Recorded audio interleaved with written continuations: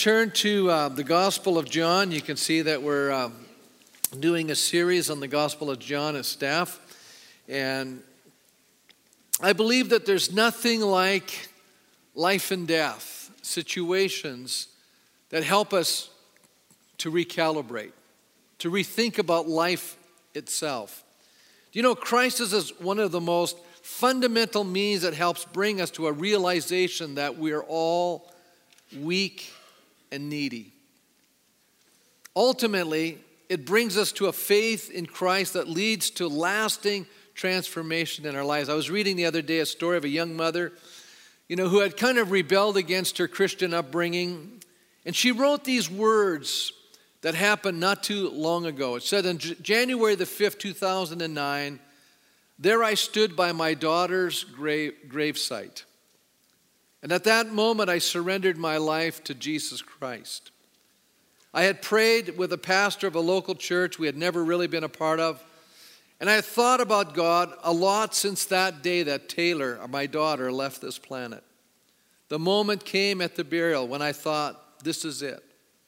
I need God, and I need Him right now.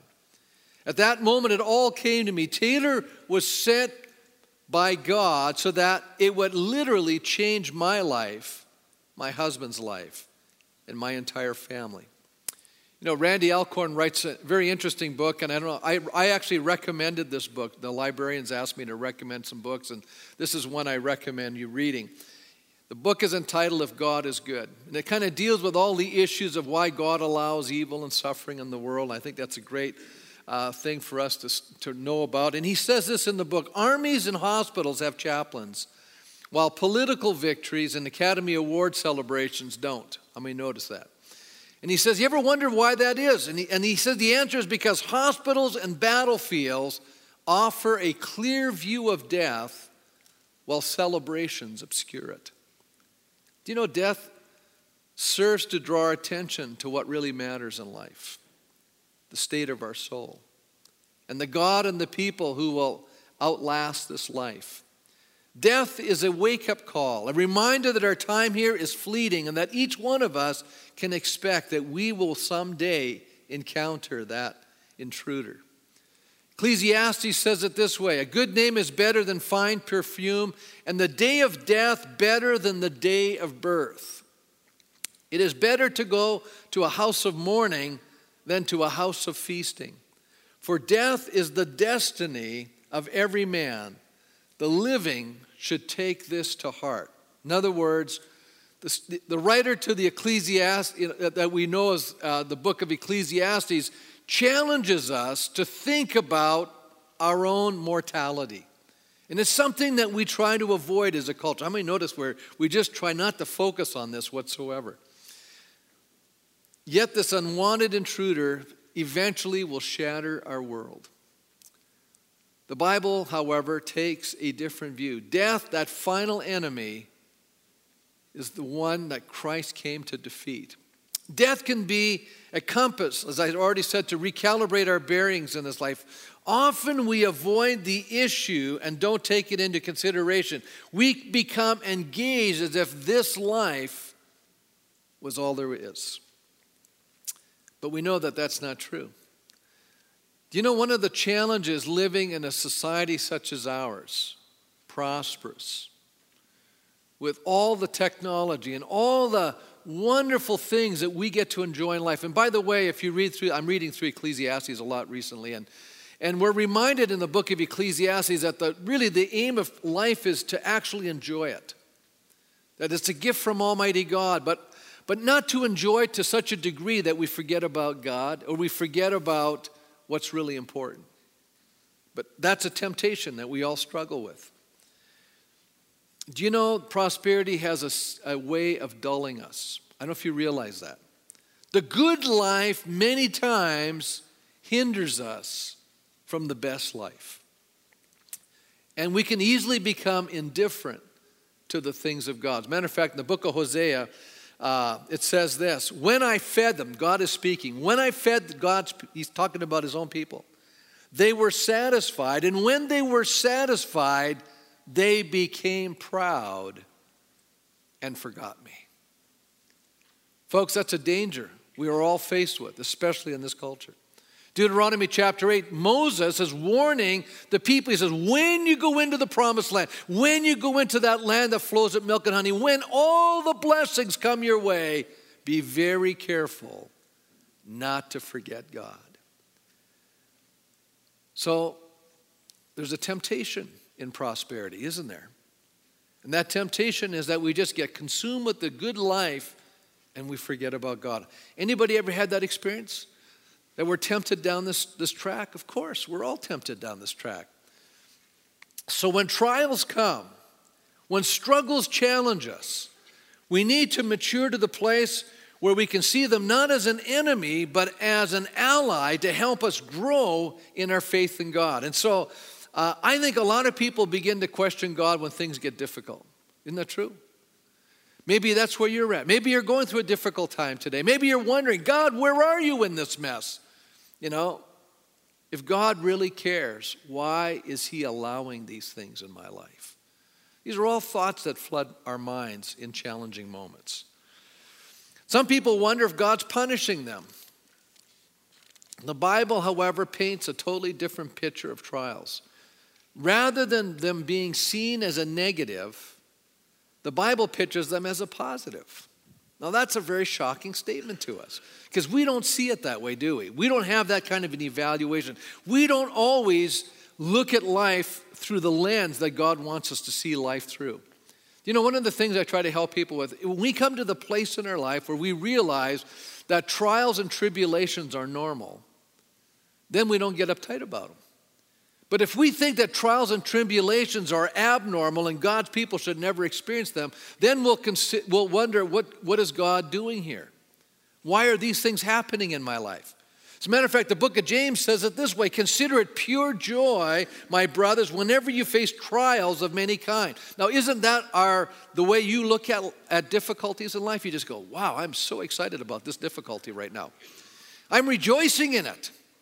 But, you know, the Bible does say, in everything give thanks, for this is the will of God in Christ Jesus concerning us, right? Doesn't he say that? And that we're to rejoice in these things. And, you know, I'm going to tell you something that's going to maybe try to encourage you a little bit about your challenges that you're faced with right now.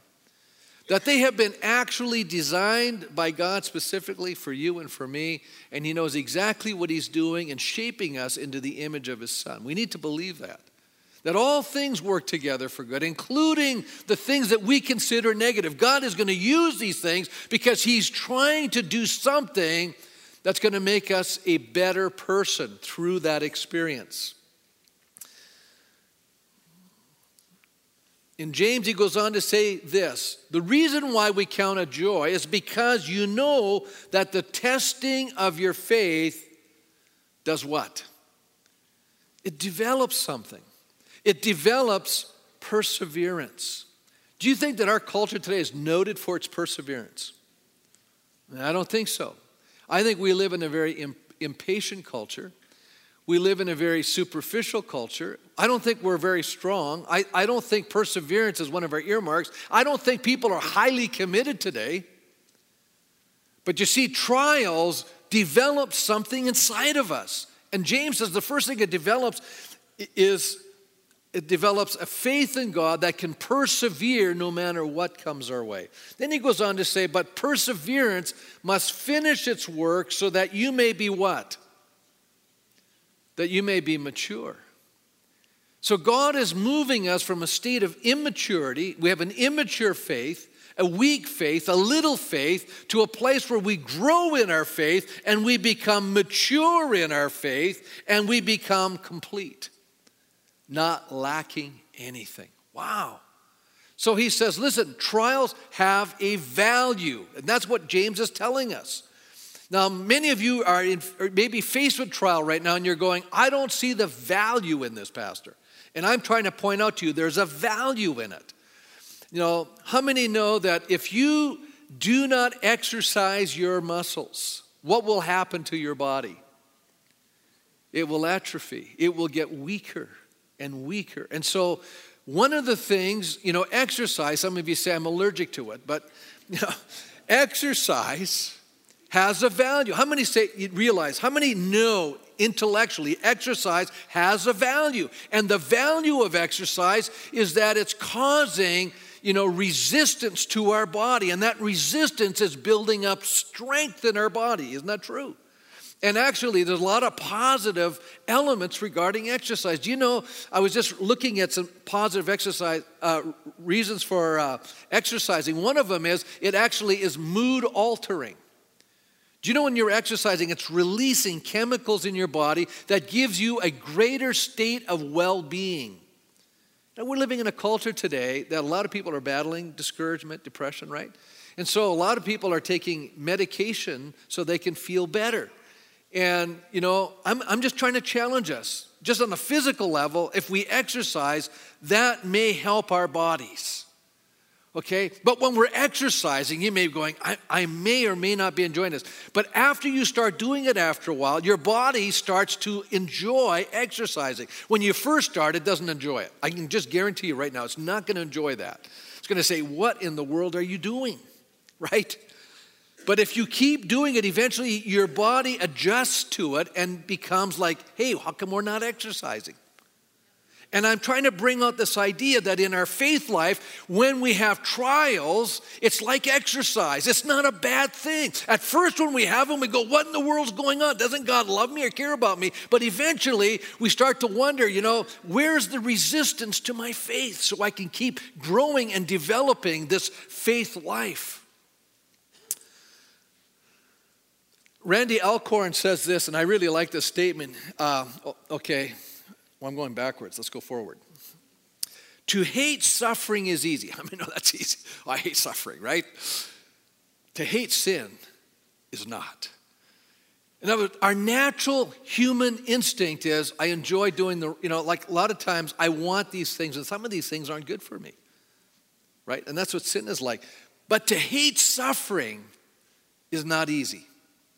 Is easy. We don't like it when we're suffering. We don't like difficulty in our lives.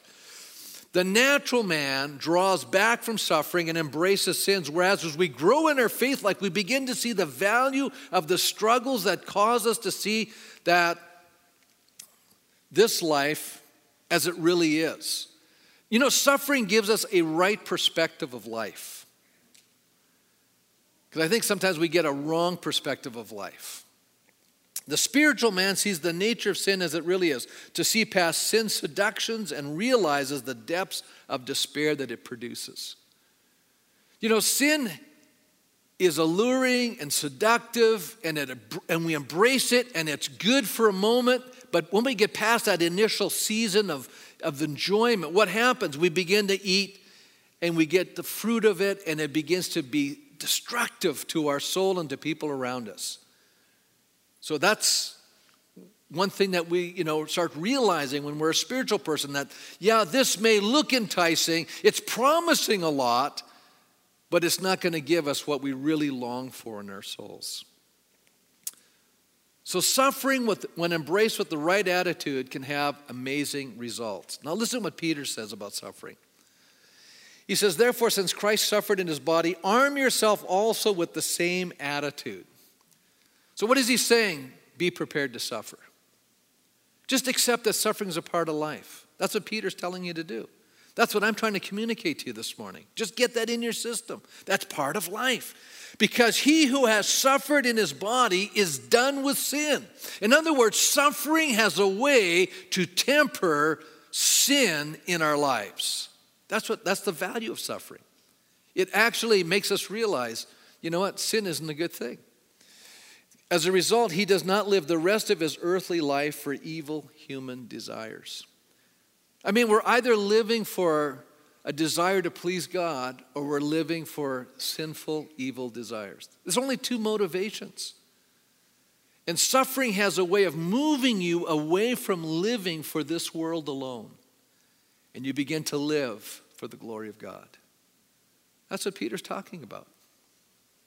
Now, in our text this morning, we have a man coming to Jesus because his family's in crisis. We're going to identify with this guy. How many can say that it was a personal crisis that brought you initially to Christ? I can say that. That's what brought me to Jesus, crisis.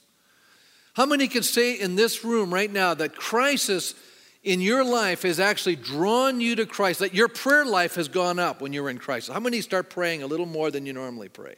How many begin to realize that it was during a time of crisis that you developed a depth in your life you did not have before? You moved from a very superficial understanding of God to a far deeper understanding of God because you walked through a time of deep trial and difficulty and crisis in your life. How many can say that's true? Yeah. As a matter of fact, I've learned more in times of sorrow, suffering, trial, and difficulty than I ever have in times of great blessing, great honor, and great favor. As a matter of fact, many times the blessings and the good things of life actually created a false sense of security in my soul, and sometimes I even got a little puffed up, a little arrogant, a little proud. Anybody else relate to this? Or am I the only culprit that's gone through these things? You know, I was actually meeting with a pastor. I hadn't seen in years. Actually, he's not a pastor. Actually, but he's a Christian minister, educator. And we had an amazing conversation. And he said to me, you know, I rarely share the story, but he shared some of the deep anguish in his soul, some of the sufferings that he had walked through that had totally changed his life. And you know, I wonder if the reason why he shared that, and we were sitting there chatting, was because I have gone through that experience in my life. And so there was a sense of identity. And at the very end, we could sit down and I could pray for him because I knew what it was like to walk through a season of deep darkness, sorrow, loss, pain. All of a sudden, you have a greater degree of understanding, of empathy. You've just been deepened by Almighty God by that experience. Well, the main purpose of John's gospel is to bring us face to face with Jesus. I like that. And what happens when we become face to face with Jesus, transformation begins to occur in our lives. And so earlier in John chapter 4, we find Jesus ministering to a community in Samaria that absolutely embraces him as Savior. The Samaritan woman at the well, I talked about this a couple of weeks ago, and how the whole community of Sychar came out and they declared him to be their Savior. In chapter 4, verse 42, this is the conclusion of that episode. It says, Then they said to the woman, we no longer believe just because of what you have said. Now we have heard for ourselves, and we know that this man really is the Savior of the world. Wow, isn't that a great declaration? You know, John is writing years later. He's trying to bring a point across, and the Samaritans so quickly embraced Jesus. And then he moves on back to the ministry that Jesus had with his own people. We'll pick it up in verse 43, and this is the beginning of our text this morning. After 2 days, it says, he left for Galilee. So he had been in Samaria for a few days as he was moving from Judea, which is further south. He's moving north. He's moving back to Galilee. He's passed through Samaria. There's been a great meeting, an encounter at this little town called Sychar. The people embrace him as Savior, and now he's coming back into Galilee. And then John gives this little parenthetical thought. If you turn there to John 4, you'll see it in brackets. It says, now Jesus himself had pointed out that a prophet has no honor in his own country. You know, in the other Gospels, when we read that statement, it's Jesus speaking about in his own hometown of Nazareth. But here, it just says his own country, his own people group. He's talking about the Jewish people in comparison, I believe, to the Samaritan. Like the Samaritans eagerly embraced him. Now he's back among his own. And how are they going to respond to him? It says in the next verse, when he arrived in Galilee, the Galileans welcomed him. They had seen all that he had done in Jerusalem at the Passover feast, for they had also been there. So John now is bringing us geographically back to Galilee. We're about to witness another significant miracle. And you know what's interesting? It's at the same place he turned the water into wine. He brings us back to Cana. And here in our text today, we're going to find some powerful steps that lead from crisis to transformation. I believe that Jesus wants to take the crises in our lives and transform those experiences into something other than where we're at today. Often difficulties, pressures, disturbing situations, you know what they tend to do? The temptation is to paralyze us. Isn't that true? Immobilize us. Neutralize us. What do we do in crisis? You know, John Maxwell shared a message years ago saying, and it was entitled, What to Do in Crisis. He said, often in crisis, our emotions take over. How many know that's, you ever noticed that? Emotions kick in big time, right? And he says, we all succumb to our emotions at one point or another, and we probably will again. He says, you know when you're emotionally hooked, when your emotions are in control and you no longer can think logically. You know, you ever had those moments in life where you just did not think logically? You're in a state of shock. I remember years ago, I was driving down a highway, and I was actually on a freeway, and I hit a deer at 70 miles an hour. Well, I was driving 70 miles an hour. I saw 3 deer jump out on the freeway, and I tried to slow down as much as I can. I thought I was going to miss them, but one of them jumped up and met me. Landed on my head, slid across the windshield. I thought, this deer is going to come through. And fortunately he did, and he slid back down. I got the car stopped. I got out. I wasn't hurt. Of course, the radiators all kicked in by the hooves, and it's draining like crazy. And the next thing I know, this guy pulls in behind me, and he's a park ranger. And he pulls out his revolver. And in my mind, I'm thinking, listen, mister, I didn't mean to kill that deer. I thought he was going to shoot me. What was wrong? I was in a state of shock. My mind was not working correctly, right? And he walked over and shot the deer because apparently he was still alive and gave me a ride to the next place. But at that moment, I thought, there goes my life, and I didn't even mean to do it. Peter reminds us during our times of testing to turn to Christ and not let our emotions go unchecked. The struggles, the sufferings, the testings are designed to make us stronger. As a matter of fact, in 1 Peter, it says this, cast all your cares or anxiety on him because why? He cares for us. And then he goes on to say, be self-controlled and alert. Now that's not normally our response to trial, is it? Self-control. But he tells us, first of all, cast it to God. Secondly, be self-controlled and alert. He says, because the enemy, the devil, prowls around like a roaring lion looking for someone to devour. Resist him, stand firm in the faith, because you know that your brothers throughout the world are undergoing the same kind of sufferings. In other words, we're not alone in this. This is not unusual. This is not just myself going through this. Many people are walking through things similar to my experience. There are people around the world serving Jesus going through the same thing. There are people right now walking where you're walking. And the God of all grace who called you to his eternal glory in Christ, after you have suffered a little while. I want you to highlight that in your Bible. Put that down. Suffer a little while. In other words, it's going to come to an end some point. The suffering is not going to be maintained. It's going to be a season. It's going to be a dark time. It's going to be, like going through a tunnel, not driving into a cave. While himself restore you and make you what? Strong, firm, and steadfast. See the fruit of it. The fruit of our difficulty, the fruit of suffering is designed not to destroy us, not to punish us, not to, it's designed to strengthen our faith. Trials exercise our faith in order to give us spiritual strength.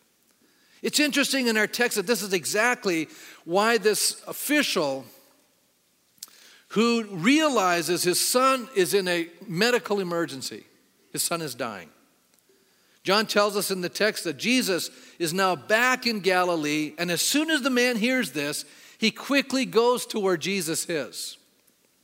Verse 46, once more he visited Cana in Galilee, where he had turned the water into wine, and there was a certain royal official whose son lay sick at Capernaum. Now, Capernaum is about 25 miles from Cana. Capernaum is right there. I've been to Capernaum, a number of times, and it's right on the Sea of Galilee. And the Sea of Galilee, by the way, is about 700 feet below sea level. And so you have these mountain, the lake is low, and those mountainsides climbing up on all sides. And there, this official says, I've got to get to Jesus. I know that he can do something.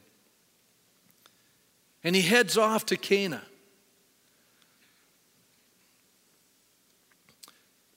Now, I need to say this, that not all crisis leads to faith. For some, crisis only leads to despair and distrust. But when our focus is only on the problem, and when we focus on our pain, and we just camp there, then we start drowning. And we've all had those moments where we're drowning in pain, and drowning in sorrow, drowning in loss. But eventually we have to take our eyes off our problem. We have to take our eyes off ourselves, and we got to get our eyes on Jesus. You know, we have a tendency to resist change. I say that a lot in this church, but it's the reality. We all struggle with it.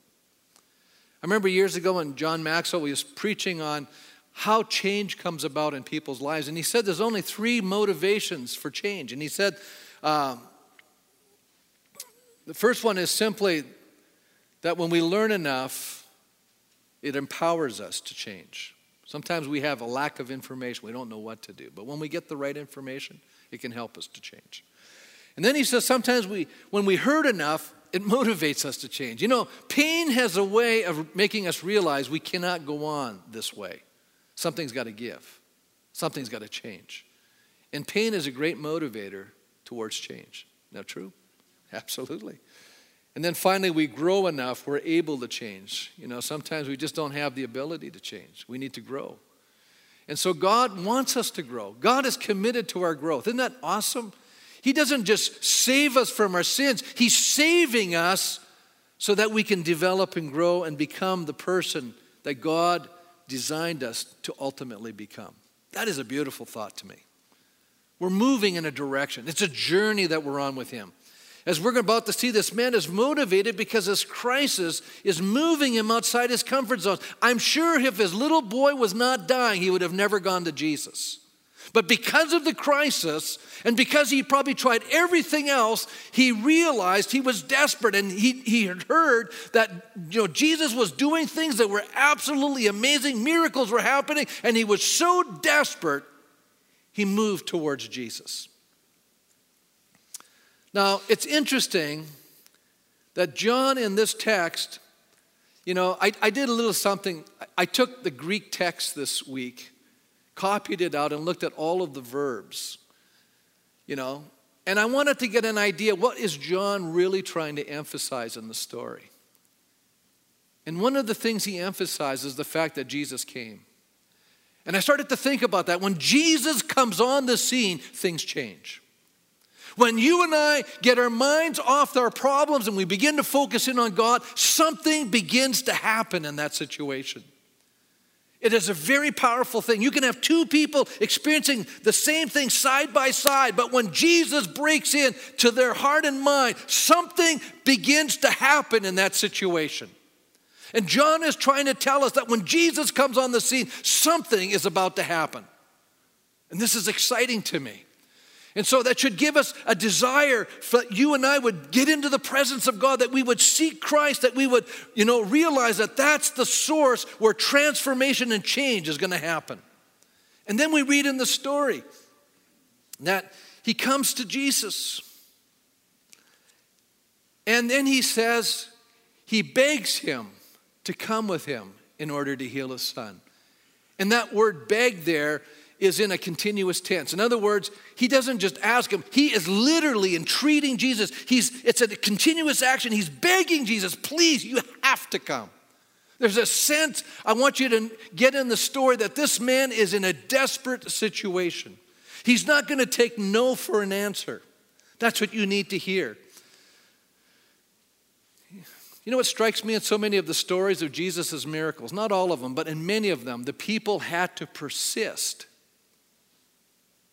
in order for God to move or for Christ to act. What we need to understand is that faith in God makes what is impossible possible. God is moved by faith. Isn't that true? Because faith pleases God. As a matter of fact, the book of Hebrews says without faith it's impossible to please God. We have to believe that, first of all, God exists. And then secondly, that God is a rewarder of those who diligently seek him. God likes it when we pursue him. God likes it when we're engaged with him. There's something powerful that begins to happen in our lives. And I was thinking of another story that Matthew records of a Canaanite woman whose daughter was demonized. And Jesus, ignores her. It's amazing. He didn't even answer her. He was literally silent to her request. And how many here in this room have felt like, there's times in my life when I've prayed and it felt like God was silent? He didn't answer. He didn't do what I asked. How do we handle the silences of God? Do we give up or do we persist? Notice her response to the silence as she's crying out for help. It says, Jesus did not answer a word, so his disciples came to him and urged him, send her away, for she keeps crying out to us. You get the same idea, that same urgency, that same persistence that this official is doing now towards Jesus. There's a similarity in these stories. There's a parallelism that's happening here. And his answer to her was that he was not sent to the lost sheep of Israel. But this woman wouldn't take no for an answer. You know why she wouldn't? Because she was desperate. Crisis is a vehicle that brings out amazing faith in us. It really does. The woman came and knelt before him. Lord, help me, she said.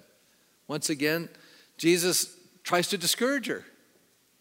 Or is he really trying to bring out something from within her? Because he says this, it's not right to take the children's bread and toss it to their dogs. And so what does she say to that? She says, yes, Lord, but even the dogs eat the crumbs that fall from their master's table. She has an answer. She goes, listen, I may be a dog, but even dogs get crumbs. Just give me a crumb and I'll be satisfied. Because a crumb from your hand is more than from anybody else's. And you know what Jesus said? Woman, you have great faith. He didn't just say, woman, you have, faith. You have great faith. And this was a woman that wasn't even a Jew. She was a Canaanite woman. He said, your request is granted, and her daughter was healed from that very hour. Here's what I want to encourage you. She was before Jesus. Her daughter was at home. Jesus said, she's healed, and that was exactly the moment. You know what? Distance means nothing to God. Distance means nothing to Jesus. When he speaks the word, it happens. Friends, when I pray in Red Deer and God hears my cry in heaven, he can answer my prayer for someone in India. Is that amazing? And it can happen the moment I pray, God can answer. What an encouraging thought. So what is Jesus' response to this nobleman? Look at verse 48. He says, unless you people see miraculous signs and wonders, you'll never believe.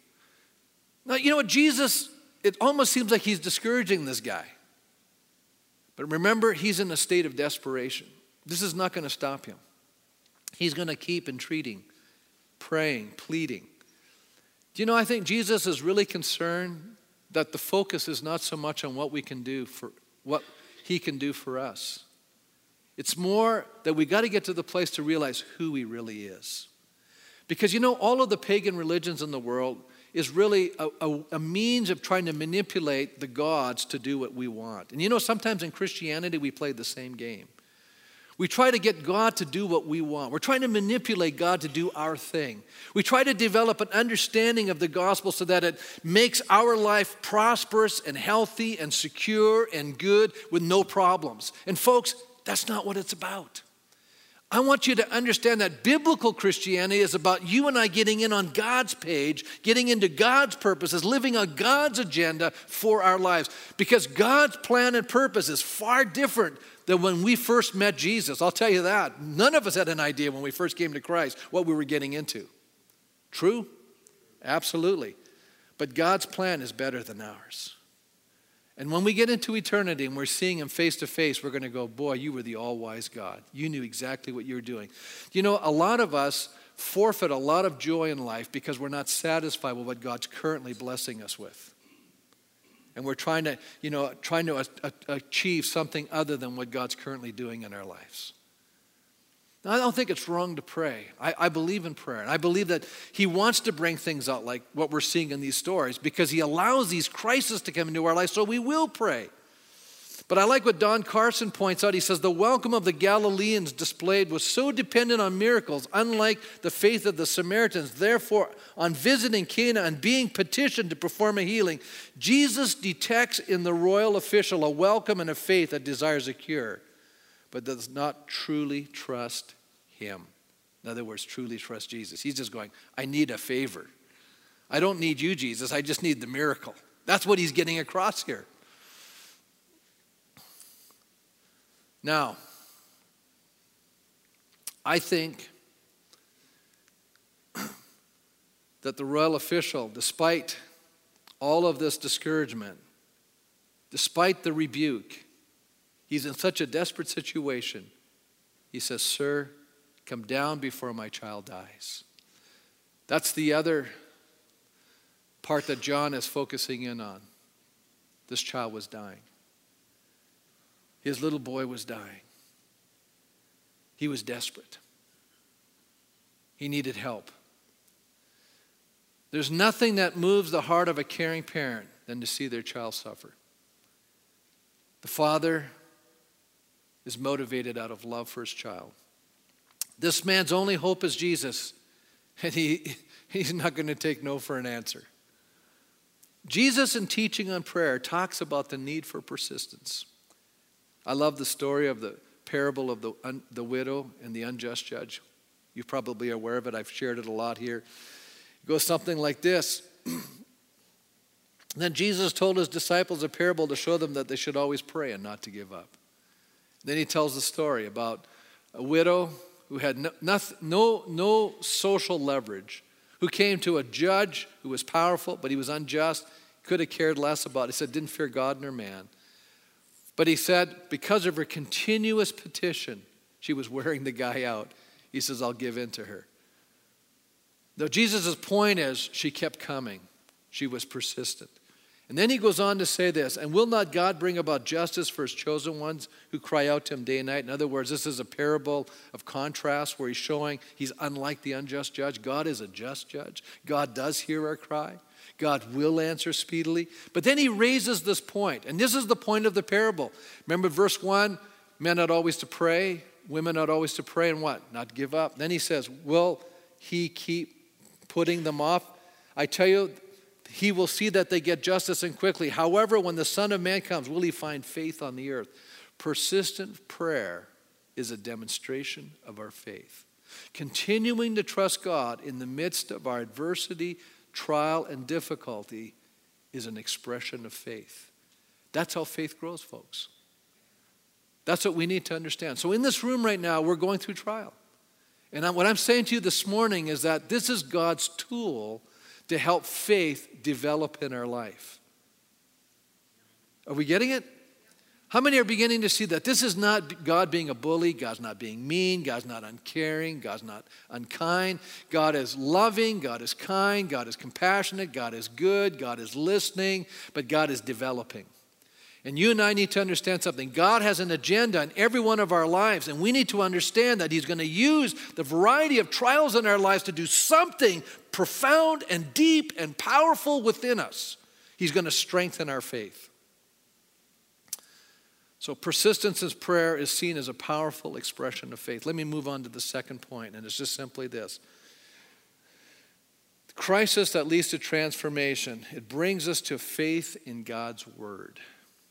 It's only as we put our trust in what God says that we really have faith grow in our lives. How does faith come? Paul says it this way. In the King James it says, faith comes by hearing and hearing by the word of God. The NIV says it this way. Consequently, faith comes from hearing the message, and the message is heard through the word of Christ. In other words, we're hearing God's message and we respond to it. Something inside of us wells up. We appropriate that word in our souls. Jesus is now challenging this official to act out in faith. Here the man wants to bring Jesus back to Capernaum. And you know what Jesus does? He challenges his faith. Listen what he says in verse 50. You may go, your son will live. Wow. Isn't that great? You may go, your son will live. But what does he got to do? He's got to believe what Jesus says. Merrill Tenney is a scholar. He says this: by dismissing the official with the statement that his son was alive, Jesus created a dilemma of faith. In other words, he was forced to make the difficult choice between insisting on evidence and thus showing disbelief and of exercising faith without any tangible proof to encourage him. In other words, I want Jesus to come with me, or do I just take him at his word? But if I just take him at his word, then I'm going to go back to my son, and that's all I have is the word of God. I'm standing on the naked word of God. That's all I have. And yet we read in the very next verse 50, the second part of it, says, the man took Jesus at his word and departed. What am I saying to us today? We got to hear his word. Well, we got to know his word. We got to take his word. We got to appropriate his word. We got to stand on his word. We got to believe on his word. We got to act on his word. That's faith. Faith is saying, I believe you. I believe what you're saying. I'm going to trust you. I'm going to trust what you're saying. I'm going to act on it. That's faith. It says, well, while he was, so often in our lives, I think that we have a tendency to want us to come to our fears. Or we want to focus on the problem. Or we're focusing on the current reality. Sometimes, and I say it this way to all of us, the reality is true. We're not living in denial, okay? But I'm going to say this to all of us. Heaven and earth passes away, but God's word endures. In other words, my current situation is going to pass away. My current dilemma is going to pass away. It's all going to go. The only thing that's going to last forever is God's word. It's not a foolish person that says, I'm going to stand on this word that is eternal, rather than live in fear or sorrow or all the other issues in my current context. Because this current context is going to pass away. What's going to remain is the word of God. It says in verse 51, while he was still on the way, his servants met him with the news that this boy was living. Here we find the final emphasis of John in the story. The boy lives. Yet the word translated by John, usually when you use that word life, when John actually translates it here, the word he normally uses for eternal life. Interesting. I wonder why he did that. Craig Keener says, is it possible that John intends the restoration of life here as an allusion to Christ's gift of eternal life? Is this an allusion to that? Not only was the father relieved with the news about his son, but he was interested in knowing something. He said to the servants in verse 52, when he inquired as to the time when his son got better, they said to him, listen to this, the fever left him yesterday at the 7th hour. John's gospel, the hours start from 6 a.m. 7th hour is 1 p.m. What the servant says is at 1 p.m. yesterday, your son's fever broke. At 1 p.m. yesterday, your son got better. You know what the man was doing at 1 p.m. yesterday? He was talking to Jesus. And at that very moment when Jesus said, you can go home now, your son lives, was the very moment that boy got better. That was the moment. Look at what it says. Then the father realized that this was the exact time at which Jesus had said, your son will live. And what was the result? So he and all his household believed. He moved past needing a miracle to believing in who Jesus is. Isn't that what Jesus was saying earlier? You guys are only seeking me for signs and miracles. What it should be doing, you should be seeking me to find out who I really am. And when you know who I really am, you'll have eternal life. Isn't that beautiful? The miracle was designed to help this man and family come to a life-transforming faith in Christ. Our crises are designed to strengthen our faith in God. We can see in this story a positive outcome that led to faith. But what happens when the desire that we have doesn't materialize? I want to ask that question, because how many here can say, Pastor, I prayed and God didn't answer? Let's be real honest now. How many times have you and I prayed for something and God didn't answer the way we thought he should? Come on, my hand is up. You guys always pray and it always works out? How do we handle things when they don't improve or they get worse? How do we handle those moments? How do we handle those trials like Job when God seems distant and we don't understand what's happening? The trial is still designed to bring us to Jesus. Do you know, and I preached this series about a year and a half ago in the book of Job. How many remember now some of those points? God never told Job what was going on. God never answered Job's questions. This is shocking. But God did something better. God appeared to Job in his pain. By the way, that is an answer. It's just not the one Job wanted.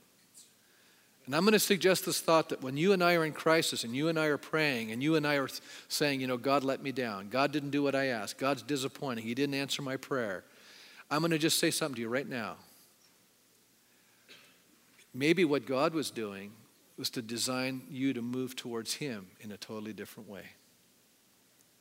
Because God was there through the whole season. God was there through the whole thing. God is there right now in your crisis. God's there in your situation. God's there in your disappointment. God's there in your sorrow. God's there in your suffering. And it's all designed so that you and I will come to Christ. And I'll tell you, it's a mercy. Better to have been disappointed in this life and to have found Christ than to have lived a good life and missed the ultimate life.